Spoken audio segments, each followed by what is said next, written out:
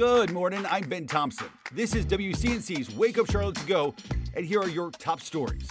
A suspect now in custody after a homicide in Gastonia. Police say a person was killed near MLK Jr. Way and Long Avenue on Sunday. At this time, Gastonia police offering very little information.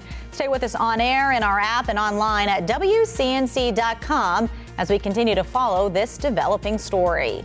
Newton police are looking for an armed robbery suspect. Officers responded to the Circle K that's on East 20th Street.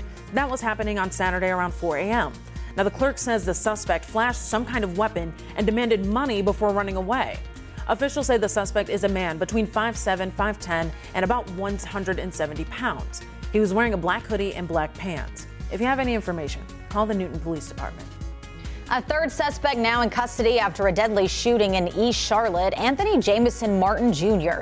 expected in court today. All three suspects have been charged with first-degree murder. The shooting happened on Paces Glen Avenue. This was back in July. Ronaldo Rivera was killed. Another person was also taken to the hospital with serious injuries.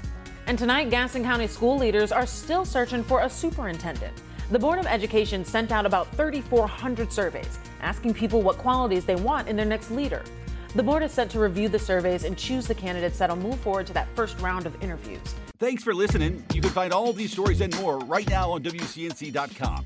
Join the Wake Up Charlotte team weekday mornings on WCNC Charlotte from 4:30 to 7 a.m. Like and subscribe to our podcast and tell a friend.